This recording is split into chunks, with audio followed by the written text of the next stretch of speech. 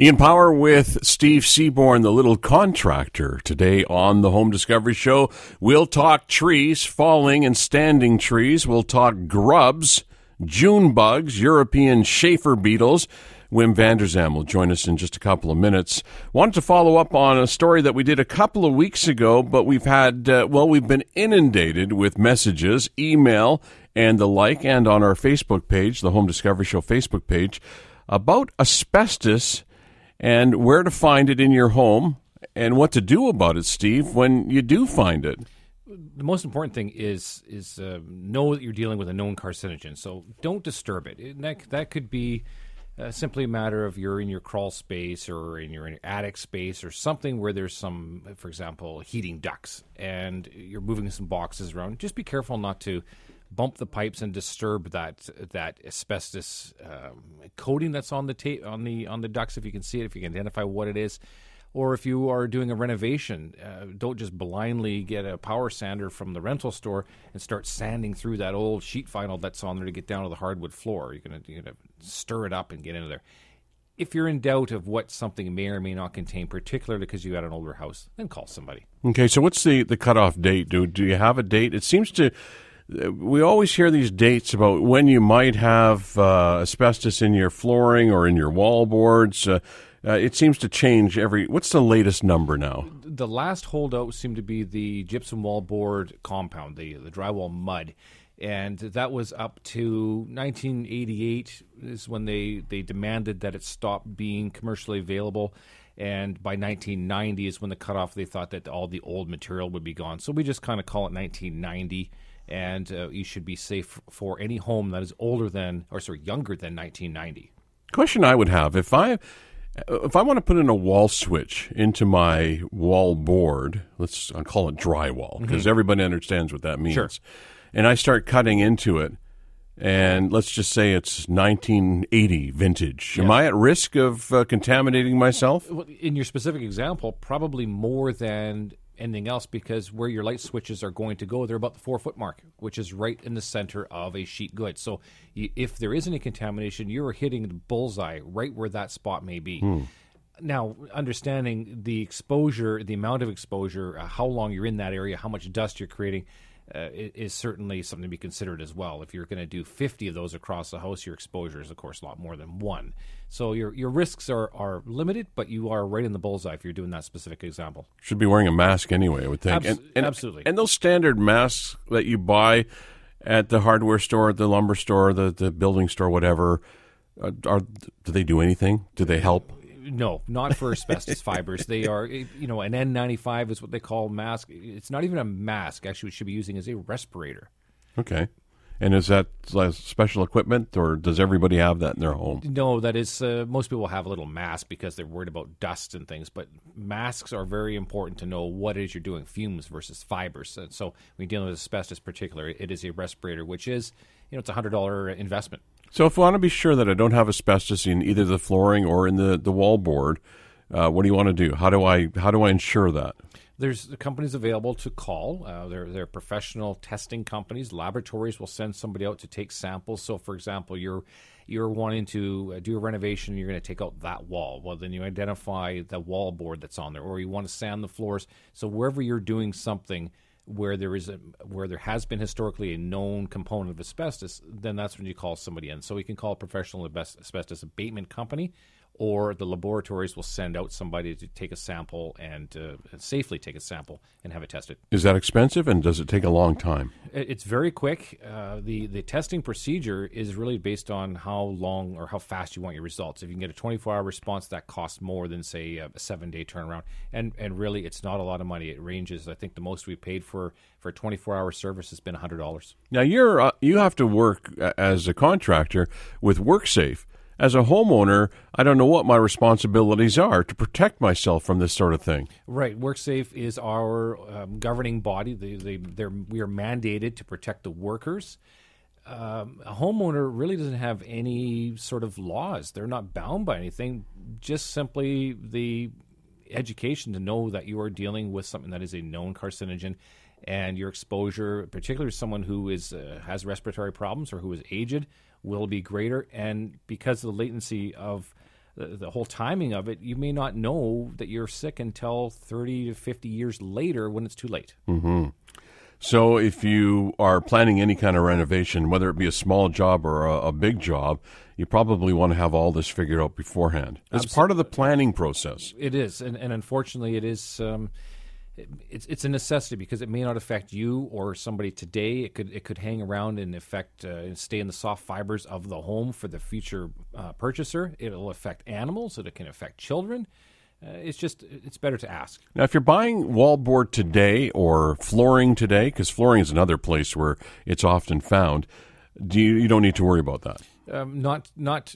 If you go out today and you buy some of that, no, you're not worried about it. There was a brief period where because the closed loop system of the gypsum recycling program, there was a brief period where there was some contamination. Okay, I asked that because you left a note about don't vacuum. Well, exactly, because now you're sucking up all that and you're putting it into your vacuum. How are you going to get rid of the vacuum? Because the fibers, they'll stick in there. So. Well, sure, and if you don't have the proper filter, what comes out of the back of the vacuum? Absolutely correct. All that stuff. Anything else that we should know? I say who to call. So who are you going to call? Where are you going to go? WorkSafe does have a website that they manage and they run. It's called hiddenkiller.ca. You could also check out your local city department as far as any kind of environmental agencies. Hazardous Materials Association of BC, it's got some resources. Anybody, you can simply type in asbestos and testing, but the best place to start is with your local authorities. We changed our clocks and lost an hour, and the storms of this late winter continue. Another one set for the South Coast today. Mike Nugent from Bartlett Tree Experts will join us in just a moment as we continue on the Home Discovery Show from News Talk 980 CKNW.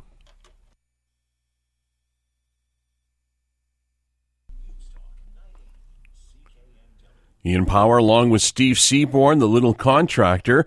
Another brutal storm hit the South Coast this past week, and a fatality reported when a large hemlock fell and crashed through the roof.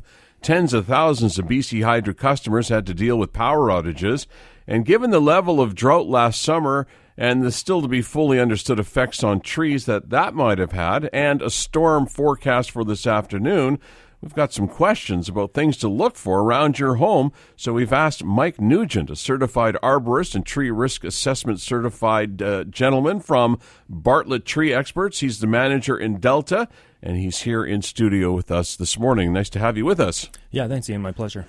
For any homeowner or condo owner or apartment dweller with sizable trees on their property, they might be concerned, wondering how safe they are from a tree falling onto their property, house, their car.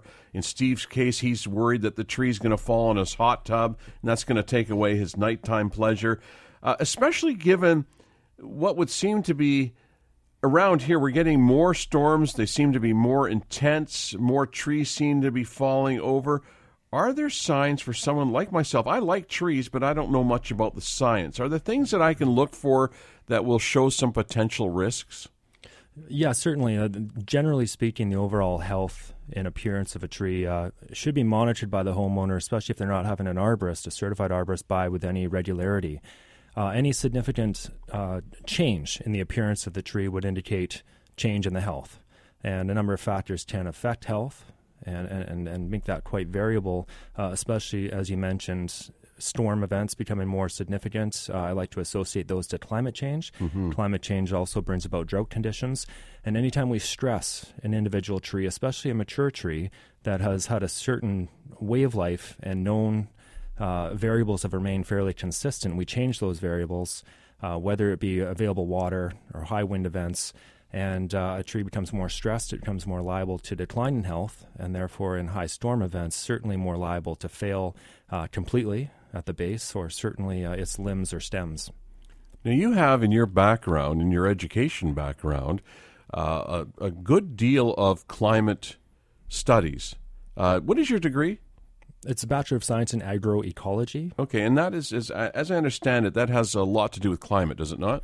It certainly does. It takes a systems approach at evaluating, foremost food production systems, but any really ecological system from a systems approach. So you look at everything, whether it be economic factors and variables, ecological, and of course financial as well. So, certainly. We're a home improvement show, so we don't want to get into the political debate on climate change, but I'd be interested in your views on somebody who's studied climate, who's somebody who works in the outdoors with trees and nature all of the time. What's your take on this concept of climate change? It's certainly happening. I'm not a very old man. I'm 35 now, but I grew up in Richmond, and even in my lifespan, I've seen significant changes with the weather patterns. For example, not having any significant snow now for 4 to 5 years. Mm-hmm. And number one, it's disappointing to me, but also certainly registers strongly that something significant and globally is happening here. And like I said, mature trees certainly feel the brunt of that when they've had certain guaranteed amounts of water or whatever it may be. You change things quite dramatically from their regard, and they get quite stressed, and that certainly has an outcome. For example, in these recent storms, especially the storm in August of last year, where we experienced a lot of major failures. Yeah. Am I correct in saying that if we can anticipate a drier summer again this year, that our best defense might be to get those trees and the ground underneath as wet as possible, deep down as possible this spring? Right now, the water holding capacity across the region is at a maximum. What is recommended through the late spring, early summer, and summer months is good deep waterings at regular intervals. Certainly not daily, but let's say weekly. Of course, watering restrictions come into play in that case, and in many cases we're not able to supply those mature trees with what they need. But certainly deep, regular waterings as opposed to small amounts more regularly. Are there certain types of trees in this area, in this part of the world, that are more susceptible to wind damage than others? Yeah, every species of tree has its own what we call failure profile or characteristic form of failure.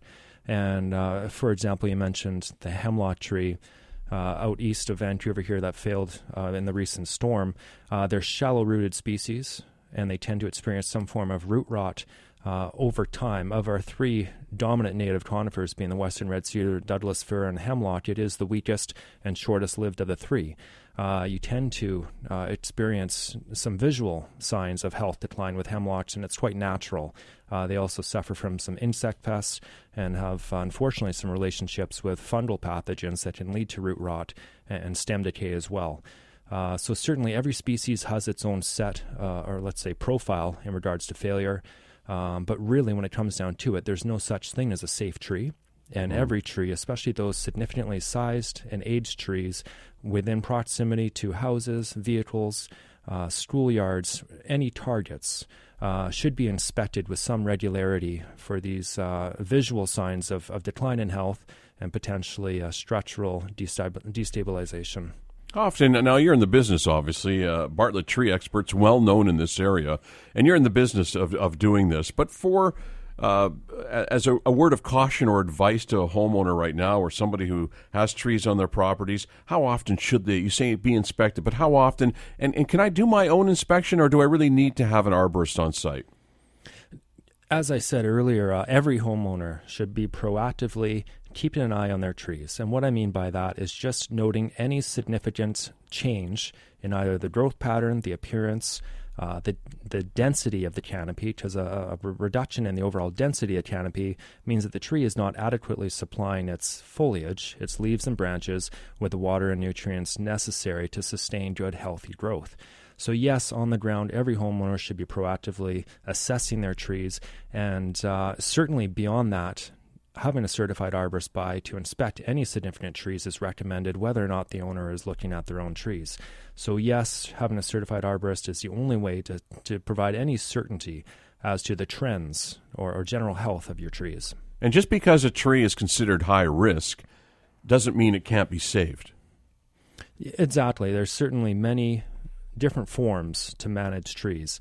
If a tree is deemed high risk, in that case, it actually usually recommends removal.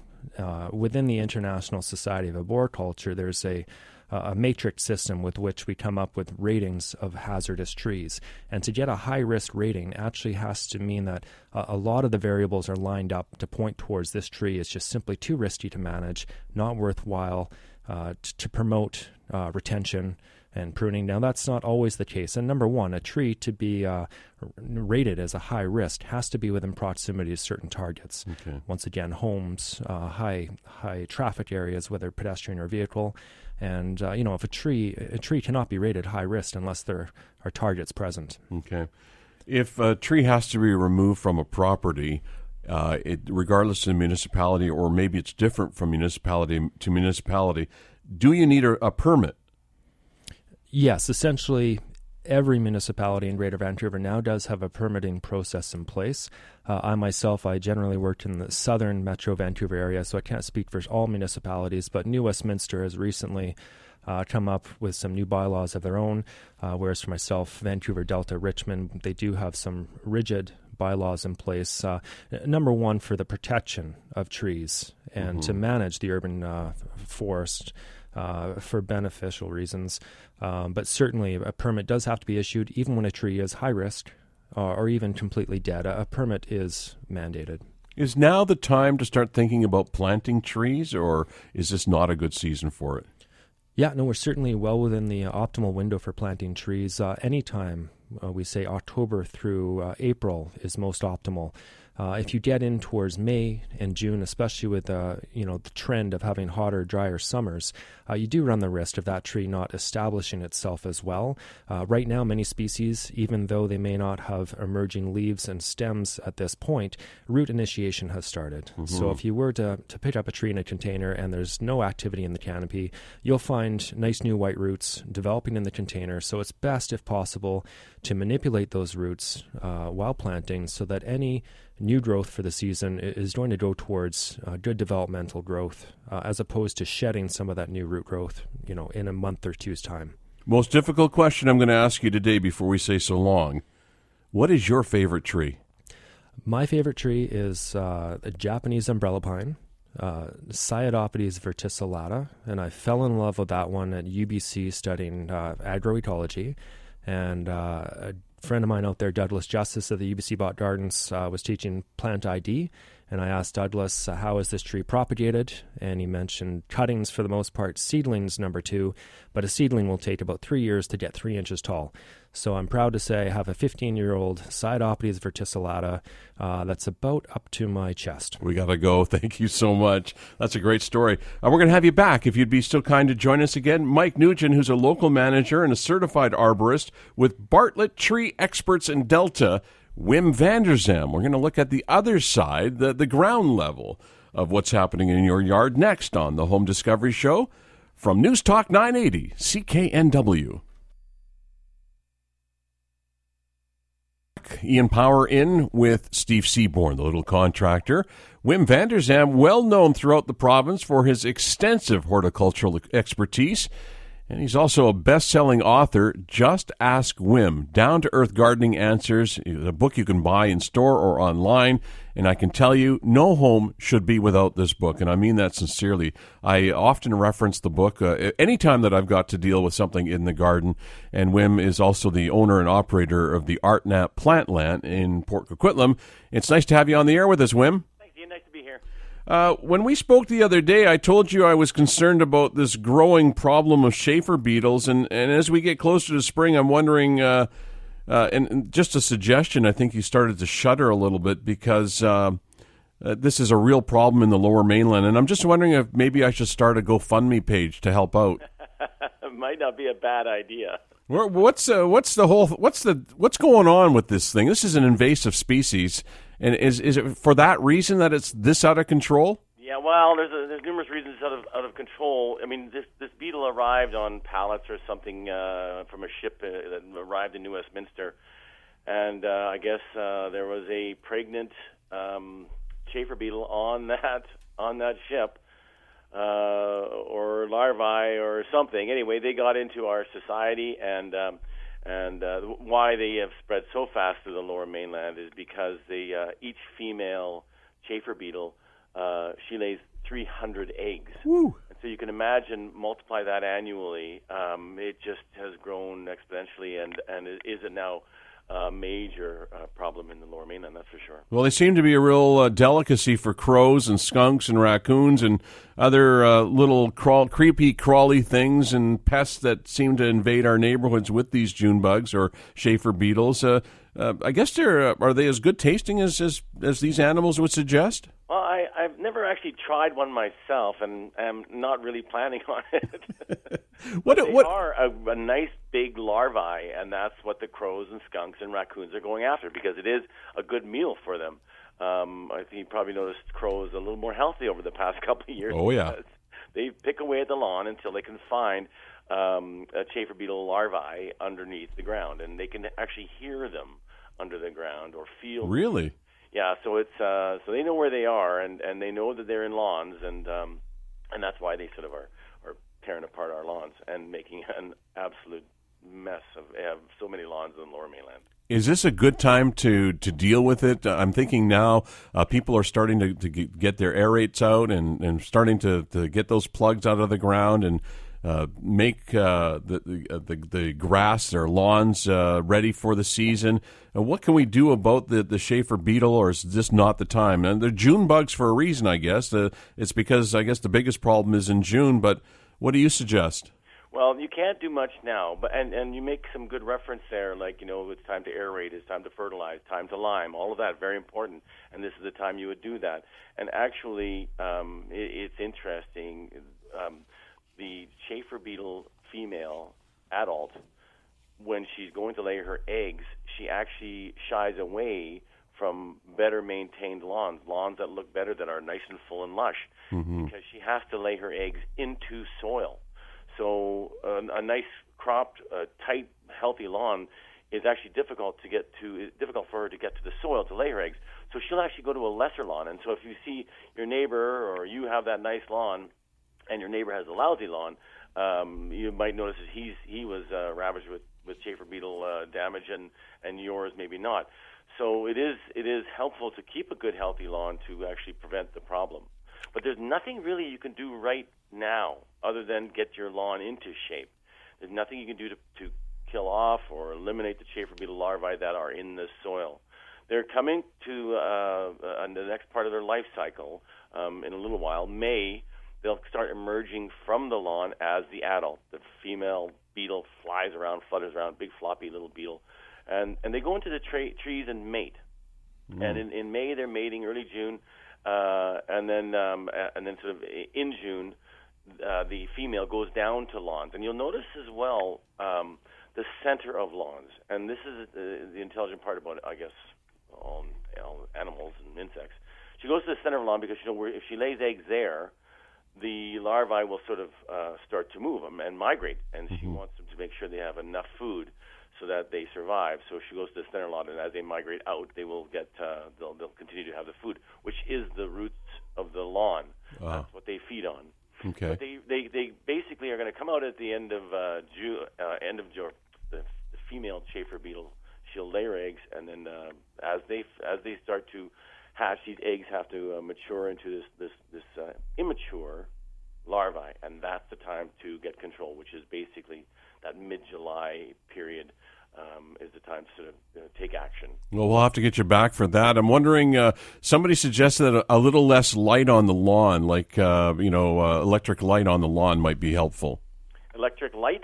Yeah, if you have less light. Apparently, and I've seen this in my neighborhood where you've got these big patches where they've been dug out underneath a light standard, for example. Well, the beetle will actually migrate to light, for sure. So that maybe is why they're attracted to that area and then that lawn, because they lay eggs at dusk. So that is something probably they might be attracted to as well. Right. Got to leave it there, Wim, but really do appreciate your time. Thank you, and hope that we can get you back a little deeper into the gardening season. That's right. We'll get control of these bad guys. Appreciate it so much. All right. Thanks again. Wim Vander Zalm, again, pick up his book. It's a great read. Just Ask Wim, Down-to-Earth Gardening Answers. It's been my lifesaver in the garden for reference. We're going to take a break. When we come back, in the meantime, look at the Home Discovery Show Facebook page. But when we come back, guess what? Well, we're going to talk about real estate. That's next on the Home Discovery Show from News Talk 980 CKNW.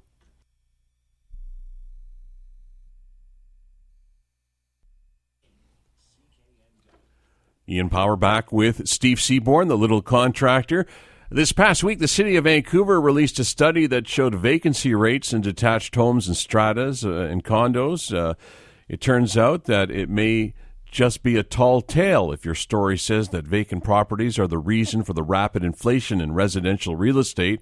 Given the number of around 5% of non-occupancy, which is in line with other major cities, there must be something else driving the market. But that may not be enough to turn down the noise. I asked my co-host from Vancouver Real Estate Today and CKNW anchor John Meyer to see what some of the reaction to this is and some of the surprising conclusions.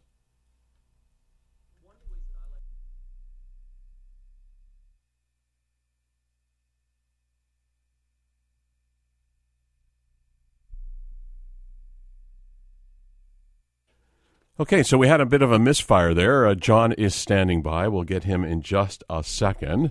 But we wanted to talk about some of the things that John Meyer had found out from the CKNW newsroom in relation to this story. And he had a conversation with Mayor Gregor Robertson, and I think we're just about ready with that. So we're going to look now again to see what some of the reaction to that study was and the surprising conclusion.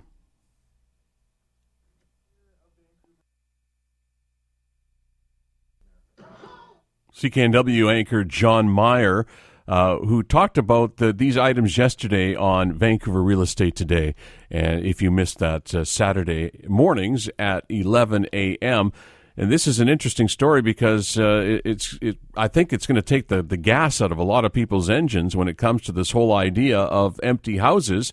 If our rate is the same as any other major city in North America, then what's the beef here, and is it really going to solve any homeless problems? I somehow doubt that. Now, I get the whole idea that if you have an empty house on your block or a couple of empty houses, maybe not so much the condos because that may not be as noticeable, but it does have some effect on the neighborhood, and that could certainly be a concern. We'll take a quick break. We're going to come back. We can open the lines if you want to discuss this or anything else. If you've got a question about a project you're working on at your home, put the little contractor to task. 604-280-9898 or star 9898. We've got a couple of minutes for your call next on the Home Discovery Show from News Talk 980 CKNW. I guess in reference to our earlier conversation, Steve, and it goes something like this. I have a small front yard facing north, and I'm fed up with replacing the grass every year because it turns to moss in the wintertime because there's so little sun.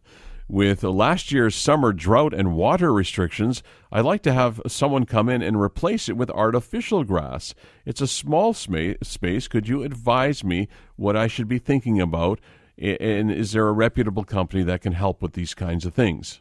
Absolutely. I mean, if you're that fit with having to worry about the moss and it's not getting drainage and there's no sunshine coming in and you want to keep that putting green looking lawn, you can look at artificial. Absolutely. There's different grades, different kinds. You can make it look like it's the rough part of the golf course or even the putting lawn. Lots of different kinds available, lots of different manufacturers. The important thing is the preparation. You really got to dig down.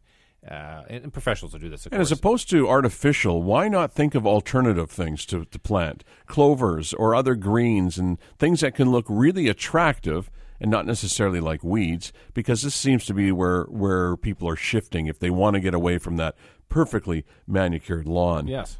Good morning, Ken. Yes. Hello. Hi. Are you ready for my question? Yeah, you're on the air. Go ahead. Oh, okay, good. I'm looking at getting a house renovated that was probably built in the 70s or 80s. Okay. And I'll get someone in to do the renovations. But how can I determine that they've done it properly, like with the asbestos removal, and it's not hanging around the fibers? That's a great question. We only have a minute here, so I want to give Steve a chance to answer. I'm glad you asked. That's a great question. The contractor who's going to come to do the work, you want to make sure that they are licensed and accredited. You want to ask for the proof of this information. And if failing any of that, you can invite WorkSafe BC to come by and have an inspection. They have to file a report and say they're going to be doing it, and you can follow up with that and make sure that they are doing it correctly and getting it out and their containment is correct. And their license is in a licensed contractor, or what type of license is that? The license they will have a license for the actual handling and removal of the contaminant, as well as a normal contractor as well. Make sure they've got a license for the city they're operating in. I see. Okay, great. Thank you very much. Yeah, and Ken, ask all of these questions before you sign any contract with any contractor. I think it's a good point that he's brought up, because how can you be certain that your contractor is doing what he or she says they are doing? Right, that is a challenge. We face that, and you can provide all sorts of fake documents, but what it comes down to is a third party. Invite a third party that cannot be swayed. So in the case of Ken's renovation example, which I think is a good one, by the way, could he then invite a third-party hazardous material inspector? Is this what you were thinking about? Well, very simply, I would go to a governmental authority or an authority that will not charge you. I mean, if you can call in a third party and pay them, WorkSafe BC will be happy to send over somebody to make sure that it's done correctly. And the contractor will be happy to know that they're doing their diligence as well.